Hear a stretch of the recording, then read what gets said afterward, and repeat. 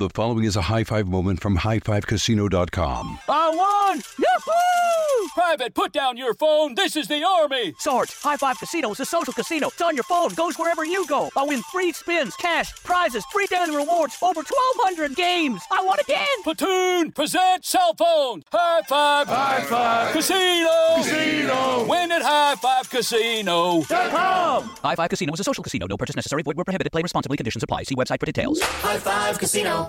If your business needs a new application, then developers will have to write code. A lot of code. If an application needs to be modernized, then you'll need time, resources, and caffeine. If that sounds daunting, then you need Watson X Code Assistant. AI designed to multiply developer productivity so you can generate code quickly. Let's create a more modern foundation for business with Watson X Code Assistant.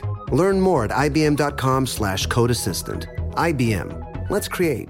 Olay's new Indulgent Moisture Body Wash covers your skin in layers of rich moisturizers and vitamin B3 complex, transforming your skin from dry and dull to moisturized, soft, and smooth in just 14 days. Feel the best in your skin and glow with confidence, all pride. For the third year, Olay Body is a proud sponsor of iHeartRadio and P&G's Can't Cancel Pride and supporter of the LGBTQ+ community. So this pride, glow with confidence, not just all month, but all year long. Check out Olay's new Indulgent Moisture Body Wash online or at your favorite retailer. Baseball fans, BetMGM is giving you the chance to win a prize every day during the baseball season. Step into the batter's box for BetMGM's Swing for the Fences free-to-play game. Pick an area of the strike zone and take your best swing. If you get a single, double, triple, or home run, you'll receive a prize. Smash a home run to collect a bonus bet on us. Just log into your BetMGM sports account to get started. Then visit your promotions section to access the Swing for the Fences free-to-play game. There's nothing more exciting than going yard with the king of sportsbooks. BetMGM and GameSense remind you to play responsibly. Must be 21 plus and present in Ohio. Subject to eligibility requirements. Rewards vary depending on market and expire 24 hours from issuance. Gambling problem? Call 1-800-GAMBLER. In partnership with MGM Northfield Park.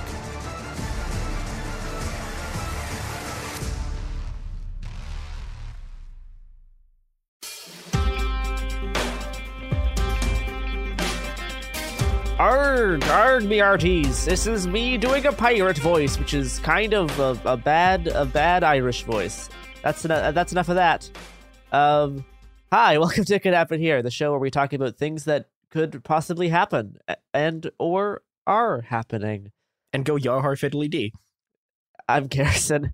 Welcome to this tech-centric episode. This is very exciting. With me is Chris to help us discuss libraries and piracy, arg, terminally pirate-brained, and paywalls and all this fun stuff.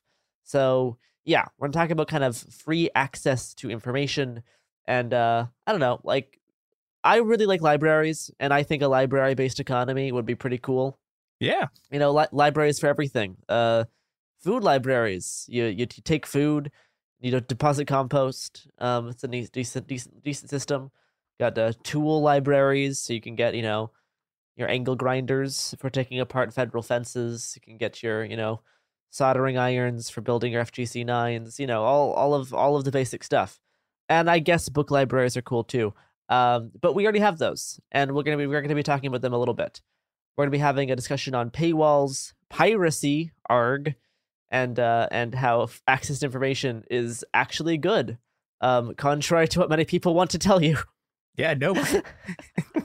So, yeah, as the internet became easier to access and information flow accelerated, there's been kind of questions and speculation on how physical book libraries will fit into our increasingly digital media landscape. Now, it's important to mention that the library is also one of the main ways for lower income people to access the internet.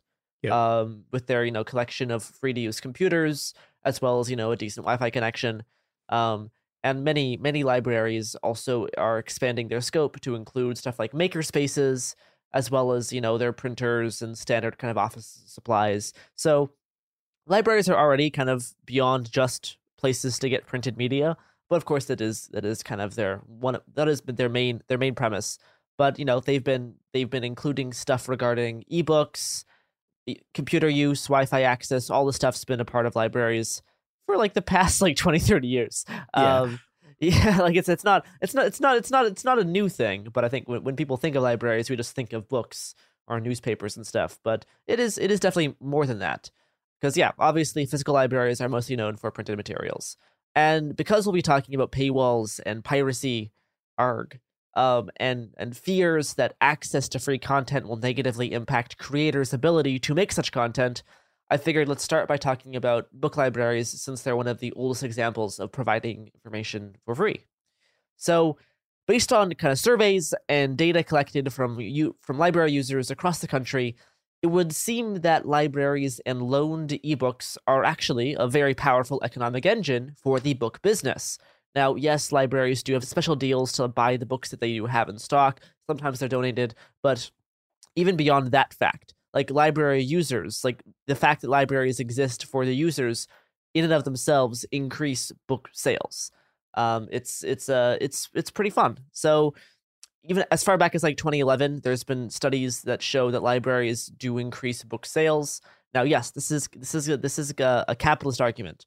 But sometimes when arguing with let's call them normies, you can convince them to agree with a lot of kind of like anarchy-leaning improvements to the world by carefully using their own rhetoric against them, right? This is like the same thing with the giving out free drugs and having safe drug intake sites and giving houses to homeless people, all this type of stuff. All of those things are cheaper for the taxpayer than what we're currently doing with how we use emergencies, for how we use emergency services spending. So yes, it's a capitalist argument, but you can still kind of paint someone into a corner to agree to like actual good improvements by using, hey, this is actually cheaper, that type of argument. So libraries, they do increase book sales, so that is mostly cool. There was a study that shows around 2011 showed that 50% of library users report purchasing books by an author that they were introduced to through the library system, which debunks the myth that when a library buys books, the publisher will lose future sales. Instead, it confirms that the public library does not only incubate and support literacy, as it's generally understood in our culture, but is also an active partner with the publishing industry for building up the book market. And also including in that is the ever-growing ebook market, which I don't really like ebooks for reasons we'll kind of discuss in a bit, for how I kind of have an aversion to the idea of like digital ownership. But ebooks are undeniably a growing industry that also, does support writers in a lot of ways. But I think physical books are a lot cooler and more reliable. Very nice. They are, as you can tell by my very nice physical book collection behind me, which you cannot listen to because this is a podcast and you can't listen with your ears. Unless you're on a lot of drugs, which good luck hearing the books behound me. People who listen to this podcast also on have drugs. fun. Yeah, you too. But I'm not talking about them. This is an anti-people who have on drug-induced synesthesia podcast. Now, lucky bastards. We're gonna get canceled for that. Oh sure, do yeah. that. That's what's gonna get me. After all, Yeah, not the. well, bleep that. I can't believe you said yes. that. Wow. Whoa. Chris just said one of the most horrible authors that I would never be caught dead reading any of their books. Anyway. So the idea that like piracy and free information will like tank creative industries, and the idea that just having access to free versions of media will hurt the ability to make more of the media is definitely proven wrong simply by the modern existence and popularity of anime in the United States. Because we would not have anime would not be what it is today without piracy. And because in the specifically like 2000s, late 90s, the piracy of anime became a massive reason why it is the cultural juggernaut that it is today. Over half of anime related sales revenue comes from overseas, not Japan. It comes from places like the States. Yeah, and it's also I think worth mentioning here, like it wasn't even just that they were like pirating the show, right? They were pirating. They were getting a worse version of it. Oh yeah, because like you know, you're talking horrible about resolution. Like, yeah, terrible resolutions. Like, I mean, literally like VCRs that people had figured out how to like write, like get subtitles on. Like these versions of it are terrible. The translations are awful, and it's still just like absolutely like just catapulted anime from like an incredibly fringe thing for weirdos to a thing that is also still for weirdos, but is now Still incredibly mostly mainstream. Yes, Yeah. I'm gonna take this opportunity to plug our future episode, which is dissecting the politics of Attack on Titan. Dun dun dun. It's coming, folks. Strap in. So, yes, anime would not be the thing it is today without privacy. And again, but the majority of sales revenue comes from not Japan. So yeah.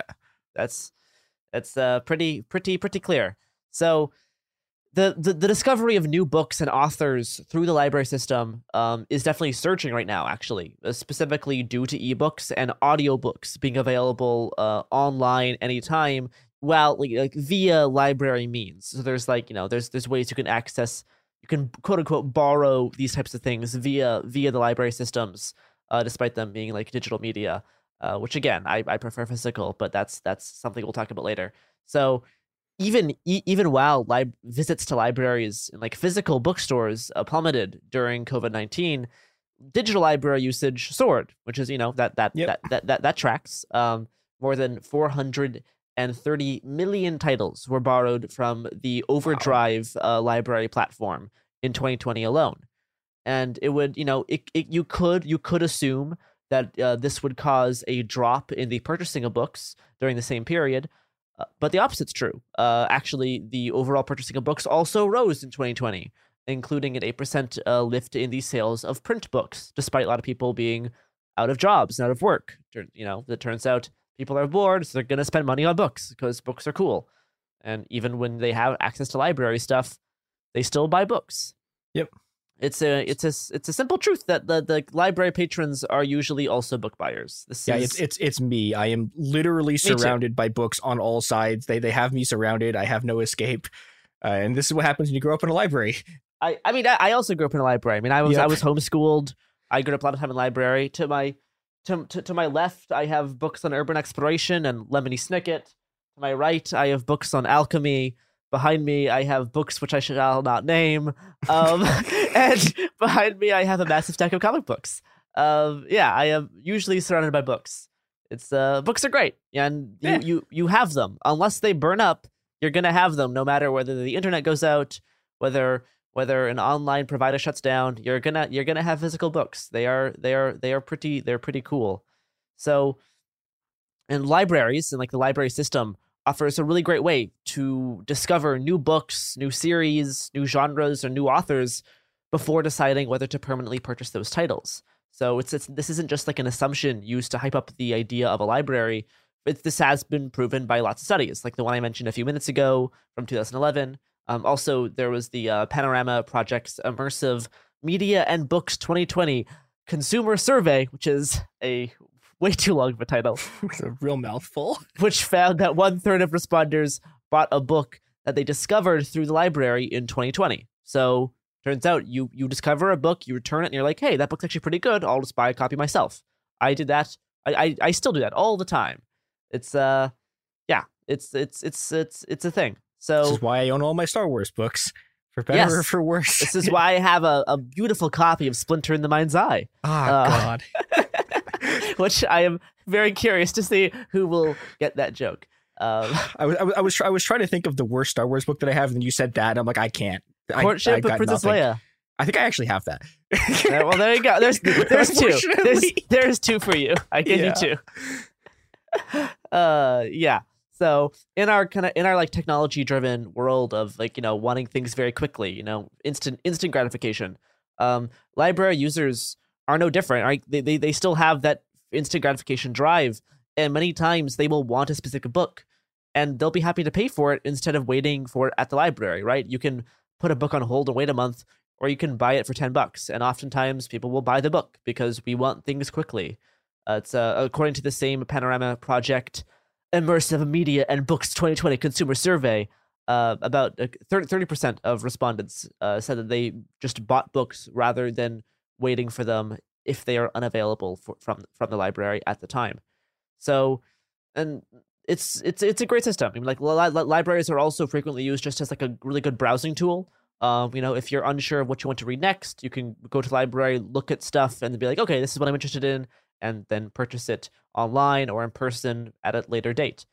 And it's not just not just physical books. Library users are also driving the purchase of ebooks and physical books, and audiobooks. Audiobooks have been actually very big at the library. I used to listen to a lot of audiobooks actually from the library because I would get CDs back when those were a thing. Yeah. Great for road trips. Back in the old days when you had a CD, I say with my Gen Z outlook. Yes, CDs, classic.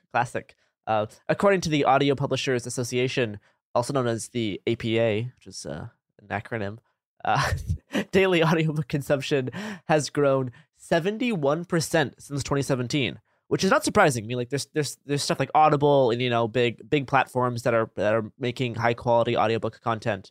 But that's a lot. Yeah. In 2020 alone, audiobook revenue grew by 17%. Wow. Even though the number of people who were commuting plummeted, right? Because a lot of people listen to audiobooks while like driving to work. So the number of commuting dropped in 2020 because there was this plague. I'm not sure if you've heard about that. But the government clearly hasn't. So that's true. They're pretending it's not real. But if you look at most. If you look at the audiobook revenue, it grew despite there being much less work commuting, and that was the 8th straight year of double-digit growth in the audiobook revenue sector, and it aligns with other kind of digital library usage statistics. So yeah, like libraries and booksellers they work in tandem. Libraries drive interest for content, both physical and digital.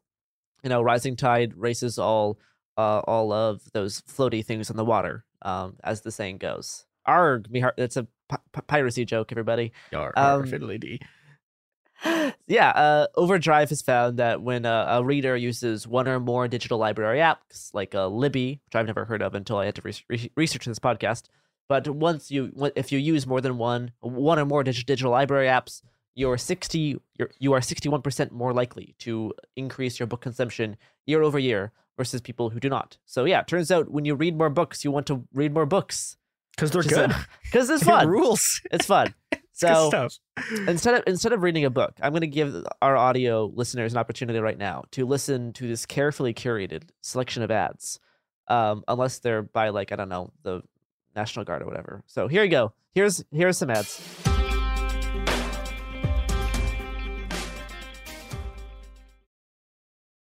High Five Casino.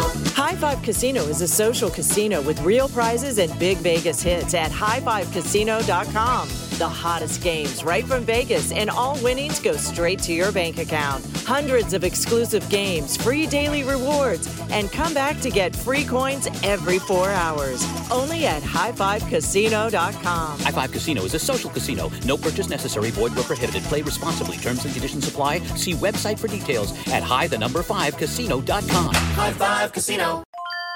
Glow with your best skin. Be confident in your skin. Be brave in your skin. With Olay's new Indulgent Moisture Body Wash, cover your skin in layers of rich moisturizers and vitamin B3 complex, transforming your skin from dry and dull to moisturized and smooth in just 14 days. Feel the best in your skin and glow with confidence, all pride. Olay Body is a proud sponsor and supporter of iHeartRadio and P&G's Can't Cancel Pride, raising funds and support for the LGBTQ+ community. Olay Body wants you to feel empowered to live with confidence in your own skin, not just all month, but all year long. And when you feel the best in your skin, you can do anything. So this pride, glow with confidence with the help of Olay Body. Check out Olay's new Indulgent Moisture Body Wash online or at your favorite retailer. Happy Pride!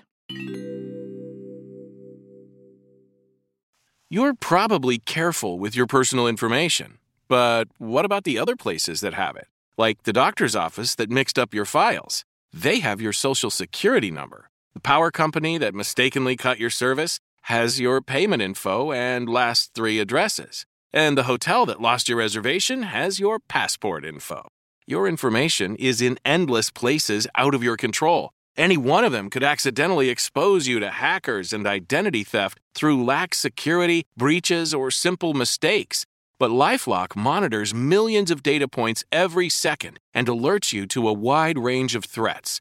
If your identity is stolen, a U.S.-based restoration specialist will fix it, guaranteed, or your money back, with plans covering up to $3 million for stolen funds and expenses. Mistakes happen. Don't let not having protection be one of them. Save up to 40% your first year at LifeLock.com/news. That's LifeLock.com/news to save up to 40%. Terms apply. Baseball fans, BetMGM is giving you the chance to win a prize every day during the baseball season. Step into the batter's box for BetMGM's Swing for the Fences free-to-play game. Pick an area of the strike zone and take your best swing. If you get a single, double, triple, or home run, you'll receive a prize. Smash a home run to collect a bonus bet on us. Just log into your BetMGM sports account to get started. Then visit your promotions section to access the Swing for the Fences free-to-play game. There's nothing more exciting than going yard with the king of sportsbooks. BetMGM and GameSense remind you to play responsibly. Must be 21 plus and present in Ohio. Subject to eligibility requirements. Rewards vary depending on market and expire 24 hours from issuance. Gambling problem? Call 1-800-GAMBLER. In partnership with MGM Northfield Park.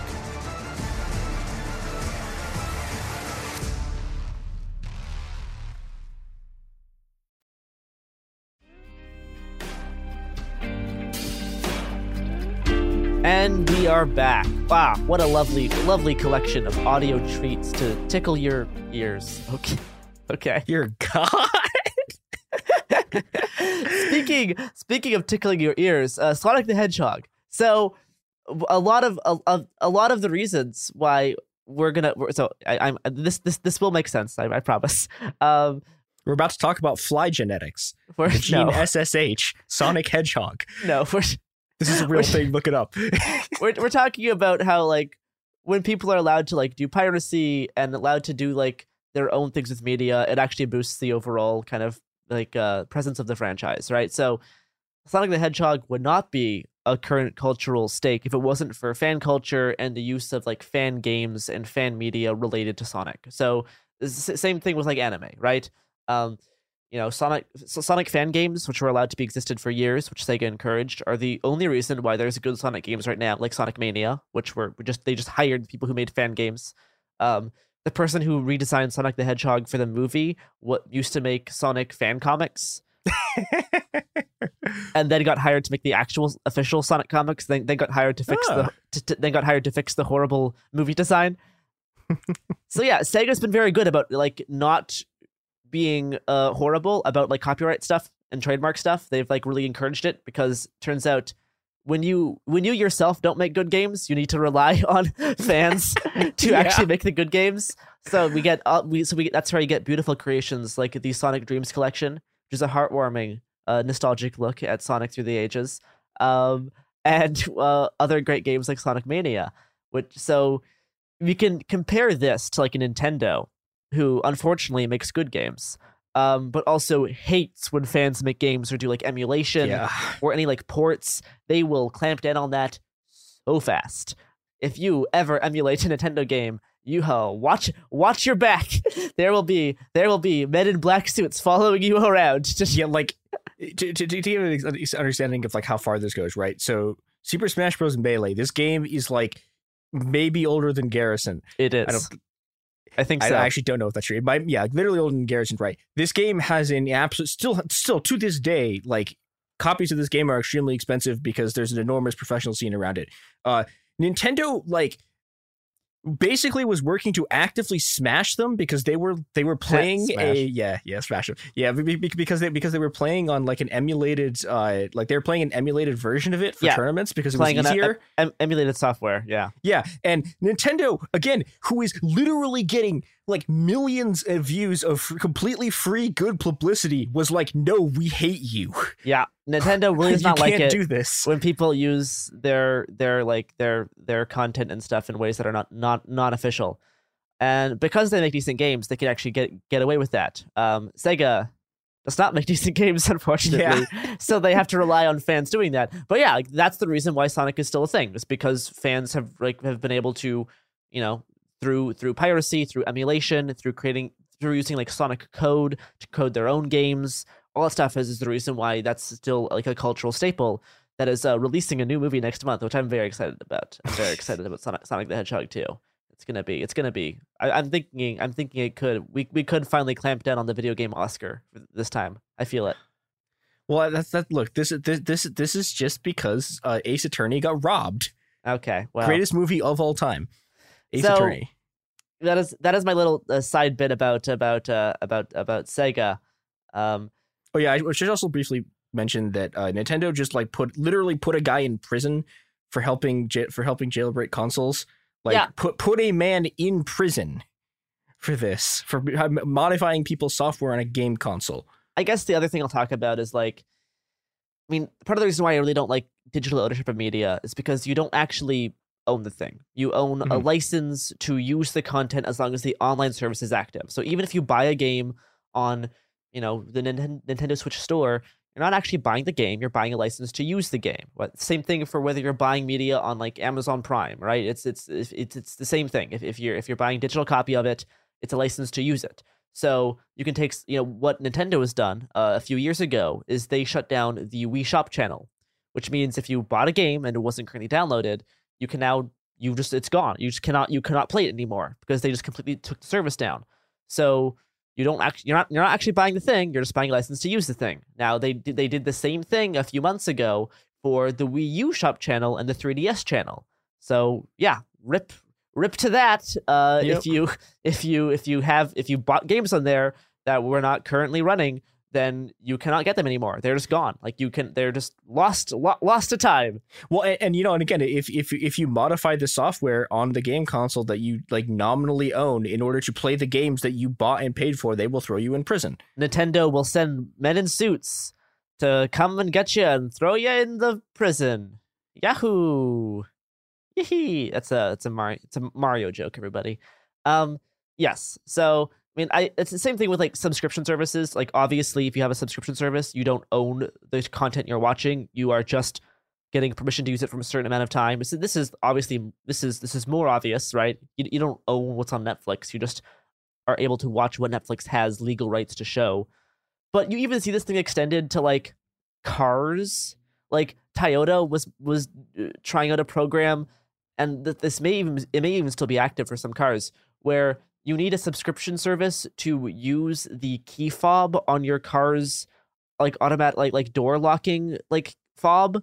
Like you need a subscription to use that service of it, which is like why? Like it's just turning everything. It's turning everything into a subscription service. It's horrible. Like everything is becoming a new subscription service, a new thing to get your monthly payments for. It's awful. Like you don't actually buy things anymore. It's just subscription services and digital copies. It's not nothing is actually the thing anymore. Yeah, it's all just rent extraction. The entire economy, instead of having a thing, they figured out, wait, what if we just extract rent and then you also don't own it? Same thing with like Tesla cars. You have to like buy upgrades via software that are already built in and like subscribe to keep your car running nicely. Like what? It's not like no. Yeah, I'm gonna go on a very small gamer rant here. Yeah, because this is the thing. A lot of the worst practices for this originated in gaming, and this was a big fight back in like the early 2010s about, okay, if you buy a game, right, do you own everything on the game?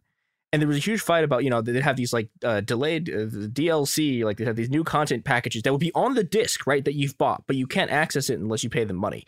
And this was like a fight, and some gamers were like, some gamers tried to fight it, right? But most gamers didn't care, and then they became the weaponized shock troops of the far right instead of, dealing with this shit. And now literally everything has fucking day one DLC on it that you buy the thing, you don't even get all the stuff. You have to buy the season pass to get all the content in the future. Yeah, it's like you have to buy the season pass for your car to work properly.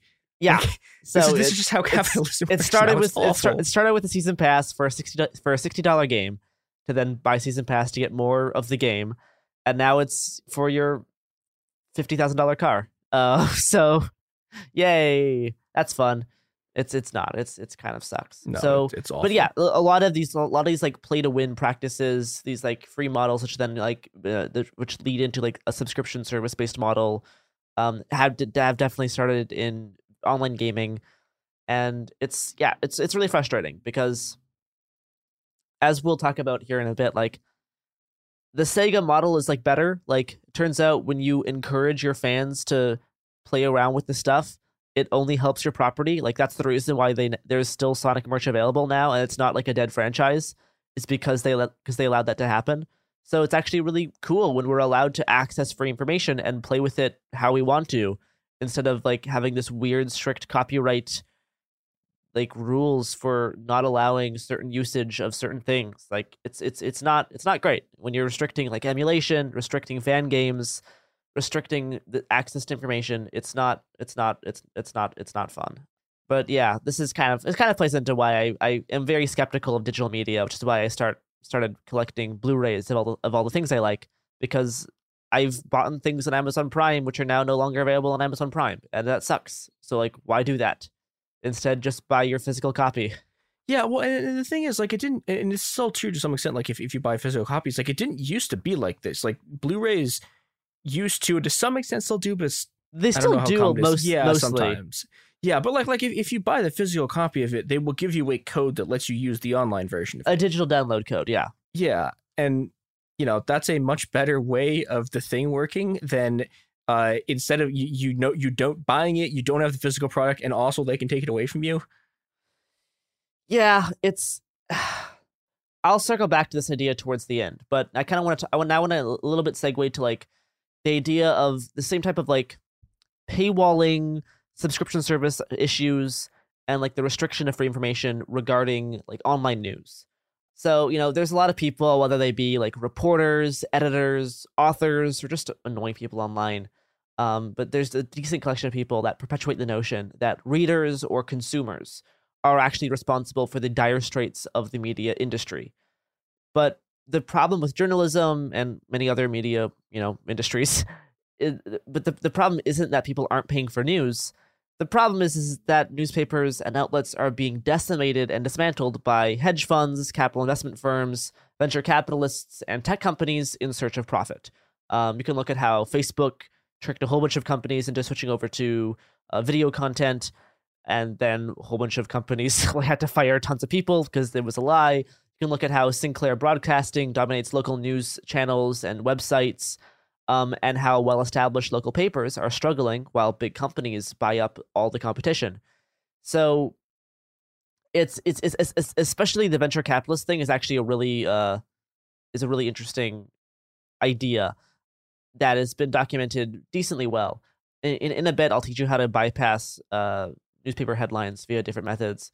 But there's this actually good article in the Washington Post that is titled, As a Secretive Hedge Fund Guts Its Newspapers, Journalists Are Fighting Back. It kind of just details all of the different hedge funds and venture capitalist firms that have like just totally destroyed so many local papers throughout the entire country. It's actually kind of surprising once you learn how many of these papers are just getting destroyed by like just a few, like a few hedge funds are just doing all this damage. And it's like, yeah, I mean, this is why the current like journalism industry kind of sucks right now, is because of these types of practices. And I mean, like, no one likes it. Like, no one's happy with it. Like, everyone hates journalism. Journalists hate journalism. People who read journalism hates journalism. Like, activists hate journalism. Like, everyone's mad at it. And yeah, you could look at these hedge funds and venture capitalists who are just like making it such an impossible industry. And then, how you have internet sites and culture sites like Vice, BuzzFeed, and Cracked who've had to frequently lay off large swaths of their editorial and writing teams, whether for like union reasons or because the company made failed attempts to chase some big tech companies or media giants, proposed money, like in the Facebook switching over to video content kind of debacle that happened a few years ago. And like, it's understandable why these writers, artists, and journalists are frustrated, because yeah, the work is hard and the salaries are low. Well, the work should be hard. Some people kind of slack off, but for the good journalism is challenging, and salaries typically aren't great. But even if audience monetary support were the solution to making creative and writing industries more profitable again, the kind of anti-piracy folks would still be missing a fundamental point, is that kind of the pro paywall people want you to get it through your head that journalism is just like other types of things you buy, whether it be food, alcohol, or entertainment. Saying, all these things, Netflix isn't free, Coca-Cola isn't free, right? This isn't journalism's fault. It's just how the world works. You have to buy it to use it. It costs money to make, so you have to buy it to use it. It's just, it's like, it's dumb to think otherwise. This is kind of their framework. But I beg to differ, because enjoying art and worthwhile journalism, I think, should always have the option of being free. Because when information is in the public interest, it should just always be available to everybody, whether or not you've already used up your 3 free articles. Like, this is really important, especially now when there's, the whole war thing happening, and finding like paywalled articles about it is incredibly frustrating. And yeah, I mean, there was even when there was a right-wing extremist who opened fire and killed someone at a Portland Black Lives Matter protest a few weeks ago.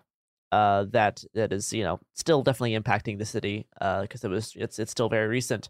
But a lot of the news coverage, first of all, wasn't great. There was a whole bunch of news coverage was parodying the police lies and framing the attacker as like an innocent homeowner who was defending himself. It was pretty gross. But even when the news articles started to like correct their previous grievous errors, almost all of it was paywalled. Like a whole bunch of stuff was paywalled about it, and that's incredibly frustrating. Because this is like, when information's in the public interest, it should be free to access. Like it's like a good moral thing. Like and even and we've seen this before. Back in 2020, when the plague was a new thing, news organizations across the country started to lift paywalls to share coverage of the coronavirus pandemic, which was great. And you can obviously see that once that changed over, a lot of people who were making this happen behind the scenes probably hoped that it would just convince people to become paying customers. But it was still like, that's still the way things should be, is to have the option of it being free and then having the option to donate. And this actually seems to be kind of the trend. In 2018, the University of Texas at Austin surveyed about like 1,000 Chicago residents about their local news consumption, and they found that respondents were more willing to give a $10 donation to support a free news site than pay $10 for a subscription to access premium news content. So yeah, like that I definitely share that same idea. I will way sooner donate money to a newspaper that I enjoy that is also free than I will pay $10 a month to read subscription service based news. Yeah. It's because it turns out when you like this applies to all types of media, but like when you enjoy media, you want to support its creators, whether that be anime, whether that be Sonic the fucking Hedgehog, whether that be news or books, right? If you like something, you're gonna buy it, right? I got introduced to Lemony Snicket's books via the library, and now I bought lots because I wanted to buy the books from the person that I like. Yeah, and there are entire like industries that literally just work on this principle. This is why free to play games work. Yeah, exactly. There's another conversation with free to play games here about like addiction and gambling and manipulation about that, but like that's like setting that aside for a second. It's like, yeah, these things, if people didn't spend money on things they like, free to play games would not work, like fundamentally as a model. Yeah, no, definitely the idea of like, yeah, you get someone starts enjoying the service, so then they start paying for it, whether it be buying a useless, skin for whatever third-person shooter you have, or that be, buying books or copies of the film or like anime body pillows, whatever. Like you want to financially support the things that you enjoy. This is just a part of, this is what humans do. So yeah, maybe more stuff should have the option of being free. That is definitely my take on it. Let's have a bit of an ad. Speaking of free content, this podcast is brought to you by these lovely sponsors, so you can listen for free while just skipping the ads. So good for you.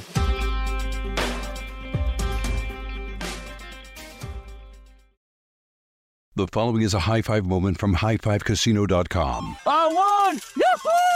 Private, put down your phone. This is the Army. Sarge, High Five Casino is a social casino. It's on your phone. Goes wherever you go. I win free spins, cash, prizes, free daily rewards, over 1,200 games. I won again. Platoon, present cell phone. High Five. High Five. Casino. Casino. Win at highfivecasino.com. High Five Casino is a social casino. No purchase necessary. Void where prohibited. Play responsibly. Conditions apply. See website for details. High Five Casino. Glow with your best skin. Be confident in your skin. Be brave in your skin. With Olay's new Indulgent Moisture Body Wash, cover your skin in layers of rich moisturizers and vitamin B3 complex, transforming your skin from dry and dull to moisturized and smooth in just 14 days. Feel the best in your skin and glow with confidence, all pride. Olay Body is a proud sponsor and supporter of iHeartRadio and P&G's Can't Cancel Pride, raising funds and support for the LGBTQ+ community. Olay Body wants you to feel empowered to live with confidence in your own skin, not just all month, but all year long. And when you feel the best in your skin, you can do anything. So this pride, glow with confidence with the help of Olay Body. Check out Olay's new Indulgent Moisture Body Wash online or at your favorite retailer. Happy Pride. This is it. Your moment. This is your time to make your comeback with Purdue Global. When you come back with a Purdue Global degree, you create opportunity for yourself, your family, and your future. It's a degree you can be proud of, a degree that employers will trust and respect. Purdue Global offers working adults like you over 175 flexible degree programs to meet your specific career goals. These include associate, bachelor's, master's, and doctoral degrees and certificates. Purdue Global degree programs range from nursing to business to communication and more. Whatever your interest, we have the degree that will move you forward. You have the knowledge, you have the experience. Now it's time to get credit for the work you've done and earn the recognition you deserve with Purdue Global, Purdue's online university for working adults. You know you're worth it. We do too. So don't wait another second to get the degree that will take your career to the next level. Start your comeback today at purdueglobal.edu. Baseball fans, BetMGM is giving you the chance to win a prize every day during the baseball season. Step into the batter's box for BetMGM's Swing for the Fences free-to-play game. Pick an area of the strike zone and take your best swing. If you get a single, double, triple, or home run, you'll receive a prize. Smash a home run to collect a bonus bet on us. Just log into your BetMGM sports account to get started. Then visit your promotions section to access the Swing for the Fences free-to-play game. There's nothing more exciting than going yard with the king of sportsbooks. BetMGM and GameSense remind you to play responsibly. Must be 21 plus and present in Ohio. Subject to eligibility requirements. Rewards vary depending on market and expire 24 hours from issuance. Gambling problem? Call 1-800-GAMBLER. In partnership with MGM Northfield Park.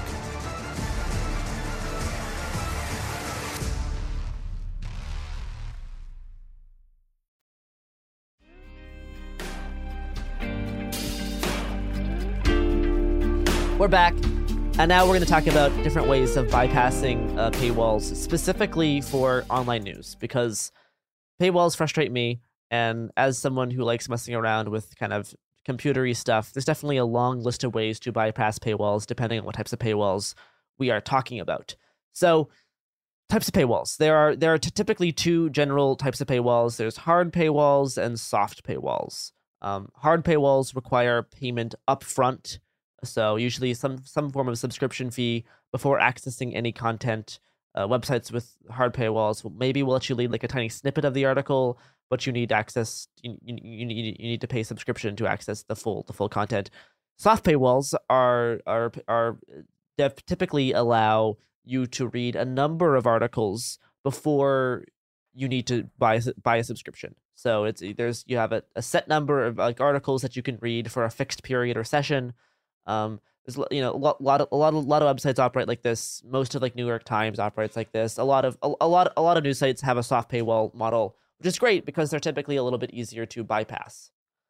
First method, this works some of the time. It depends on how the website's constructed, but you can try to stop the loading page before it fully loads.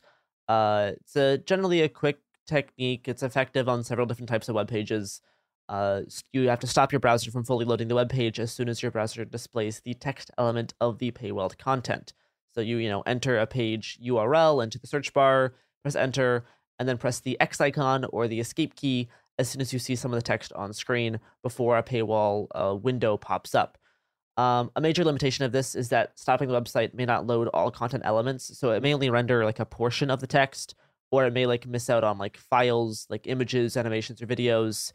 And it also depends on the order of which the website loads the page elements. So, for example, if a website loads the paywall first, then this trick won't be successful. Also, you have to be kind of pretty fast in order to make this one work. Typically, this isn't the first way I do it because there's generally easier ways. But if you can do this, then cool. It's definitely a fast one if you can get it to succeed. For soft paywall, so like I will say the stopping the browser from loading is actually successful at some hard paywall sites, because if they do like load a portion of the text to read as like a snippet, sometimes it'll actually load the entire text, but then just block it off with a separate window. So sometimes with a hard paywall, you can actually stop it via this method. So that's always fun. But second method, generally more for soft paywalls, is to delete your page's cookies. So, websites store cookies to track your browser activities, including how much content you've accessed. So blog publishers, newspaper sites can track the number of free articles you've read using the cookies stored on your browser. If you've hit the limit for non-subscribers, if like the limit of articles allotted, then you can delete the website cookies to refresh that counter, and it will possibly reset the limit of articles. You can go to the privacy or security section of your web browser, select the option that allows you to check the cookies and cite for all data, and then search for the website that you're looking for in the cookie management page, and then click remove all. You can do this on like Firefox, Chrome, Microsoft Edge if you want to use that for some reason, Safari, yeah. But this trick may not work very well on hard paywalls because they don't really use cookies for the same purpose. And also, you'll have to, if you're doing this for soft paywalls, you have to do it every time you reach the limit. And if this won't work if the website is using other kind of more advanced tools to track your activity, like IP logs, right? So if it's tracking your IP data instead of your cookies, then this probably won't work. So this one. I mean, you should clear cookies every once in a while anyway, just like generally a good practice. But to do this all the time is kind of a bit of work, especially because the next method is typically easier and does the same thing, which is just reading articles inside a private or incognito mode or in the Tor browser. So as explained earlier, not all paywalls are about the same. If a website uses a soft paywall, you should be able to read subscription-based content through incognito or private browsing, because it'll trick the website into thinking you're a brand new visitor, granting you access to the content before it racks up enough views to throw up the paywall window. So this is a lot easier than just manually deleting the cookies every single time, because most web browsers do not transmit pre-existing cookies onto an incognito or private mode browser mode, so it doesn't switch those back over. And then although the website will deposit new cookies onto your browser during private browsing sessions, they will be removed as soon as you close the window. The one bummer is that some news pages are getting wise and actually are programming their websites to be able to detect if they're opened in a private or browsing mode, or even on Tor. And they just won't open. They'll say, sorry, you have to. We've detected that you're using this in private browsing mode to view this content. Boot up a regular browser. Which really sucks for the Tor users, because a lot of people who are using Tor are like, hey, yeah, Need it? like I'm in China. I'm trying to get past Yep. the Great Firewall, and fuck you, eat shit. You should have somehow paid a subscription service to us to see information on this site that is literally illegal here. Like, it's great. It's really bad for people who are like actually facing government censorship. Who need to use Tor to view content. So yeah, that is it's what we call a major bummer. A major sucks. A major oh no, capitalism did a whoopsie. Yep. Yeah. But yeah, this is one of the modes I do most often. It's like I can typically get a lot of sites to be able to view through incognito or private browsing. But again, it does depend on what the site is built to do. But by far, my favorite method. Oh, I guess I'll mention another one that I don't really use very often is the paywall removal extensions for your browser, which is like third-party browser extensions, which try to automatically bypass paywalls. These are really hit and miss, and they're also a really great way to get nice fancy malware onto your computer. So I typically steer clear of this, but there is allegedly a browser extension called Bypass Paywalls for Chrome and Firefox that allegedly has been found to be effective, that allows you to read subscription-based articles on hundreds of publications like New York Times, Wired, Wall Street Journal, Washington Post. It is free, but you have to manually load it onto your browser. And just typically, I'm not a big fan of browser extensions in the first place, so I kind of steer clear of these. But some people swear by them, so maybe they can work. They're not really my thing. But my favorite method is archive websites, specifically archive.is. So there are internet archiving tools that preserve copies of web pages and social media posts for reference purposes. And you can use these tools to access paywalled content and read subscription-based news articles for free, including a lot of hard paywalled pages. Archive.is or archive.is is my favorite one. Also, it functions under archive.today.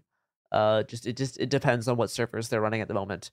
Of course, there's also the classic and pretty reliable archive.org, which has a nice calendar feature. But it's definitely good to check both of these because sometimes an article will be archived on archive.is really easily, and it won't be available on archive.org. Sometimes it'll be on archive.org and not archive.is. I think it's currently the one that's currently live. I think is .ph. It automatically switches usually. I usually just type in archive.is, and it switches me over automatically. But yes, there is a few of them. Yeah, you are right. Correct. It does automatically revert to archive.ph right at the moment. So yeah, but these are the ones I use the most because people who have access to hard paywalled content will often archive the hard paywalled stuff, so it's available to people without the paywall. This can include the screenshot mode for archive.is and the regular archival method for archive.org. But both these are great, and they're also really good for looking at past versions of the articles. Yeah. So you can look to see how the articles have changed over time. Yep. And so these are great just research tools. And archive.is is very easy to even upload stuff yourself. Even if you don't have the paywall, it's like even if you're blocked off from reading the full thing, you can try to submit it to archive.is, and there's a good chance I might actually grab an unpaywalled version of it because of how the site works. So just go to archive.ph or archive.is. Enter the webpage URL that you're wanting to access in the designated dialog box at the bottom. Select save. It'll go through a little process, and then you'll be able to select the screenshot mode or the webpage mode and be able to see what type of thing it archives. It's pretty cool. I guess the last thing I'll mention is Outline.com and 12-Foot Ladder. These are web-based tools, but not specifically archival sites. They're generally used to just get to the text of an article via like web page nonsense and bypassing paywall stuff. Unfortunately, websites have also gotten wise to this. So stuff like New York Times and Wall Street Journal have figured out a way to get these sites blocked. So you cannot use Outline.com or 12-Foot Ladder on them. But they still work on stuff like the Washington Post. So it always depends. But I definitely generally will prefer the archive.is and archive.org method to viewing any kind of paywalled content. Yeah. And that's kind of I'm not going to explain how to do like regular piracy on the podcast because I don't have enough time. But like, we can it's do that easy. At some point. Yeah, there are lots of people who will tell you. mean, like Kiss Cartoon is like a very popular website. Like you don't even have to like properly like torrent stuff anymore. There is like so much pirated media available. Yeah, and it's like, okay, so like you got to be a little bit careful when you're pirating stuff because sometimes you can get copyright strikes. But if you stream it, they don't copyright strike you for that. So yeah, I guess the other thing I will plug is Plex, which is a kind of an online movie hosting service like Netflix, except you upload all of the content to it. So let's say you buy Blu-rays, it comes with a digital download code. So now you can upload the digital copy into Plex and watch that wherever you want, as long as you're signed into the Plex account and you actually own the stuff on the service. So as long as the service is online, you can use it because you actually own the stuff on it. That includes if you have pirated versions of movies downloaded, you can upload those versions onto Plex, then delete the actual hard copies of it on your hard drive, then just watch the ones on Plex, and you're totally fine. So Plex is great for having like ease of access because sometimes I don't want to sort through my Blu-ray discs and make sure that I have a Blu-ray player with me to watch my stuff. So using Plex is a great method to keep your stuff that you actually own accessible online to watch it as long as you sign into a web browser. And the last thing I'll plug is library submission forms. So if you really want media and you don't want to pay for it and you don't want to like pirate it necessarily, you can get libraries to buy stuff. I did this all the time when I was younger. I found out that you could submit items for purchase via the library on the online forum, and I submitted so many comic books. Most of the comic books, I would say, but like a good majority of the comic books in the Multnomah County Library System are because of me. Every Wednesday when a new trade paperback would be released, I would upload it to the library submission form, and they would buy it. And not just one copy; they would buy like 12 copies. Yeah. So there's so many Batman comics in the Multnomah County system because I would studiously upload all that stuff so that I didn't need to pay for comics. I could just get them from the library. So definitely look into library submissions to kind of grow what your library has in stock. And then also look into see what other things your library is doing. Because I know more libraries are looking into building like maker spaces and like tool libraries to have access to things that are not just like books, to have power tools, and then to, have access to even cool stuff like vacuum formers and 3D printers, laser cutters. Yeah. All these things are kind of growing.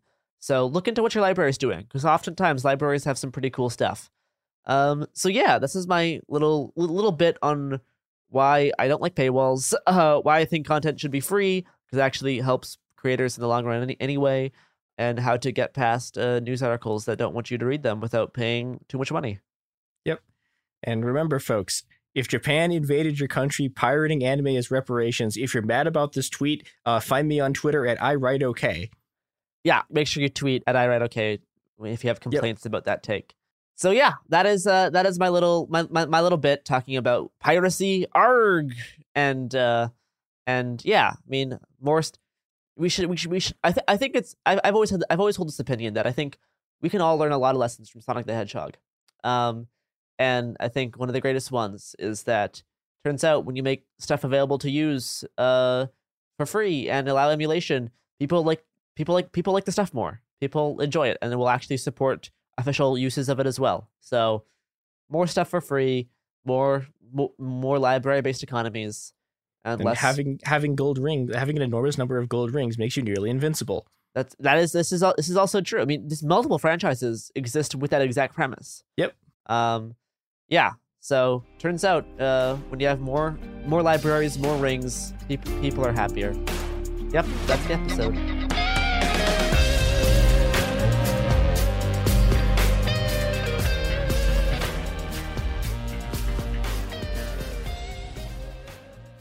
The following is a high five moment from highfivecasino.com. Welcome to Burger Yippee. Would you like a hot apple pie today? Yes, yeah, I won! Woohoo! So that's a yes on the apple pie? I just went big time playing High Five Casino on my phone. Real cash prizes, free daily rewards, over 1,200 games. Yeah!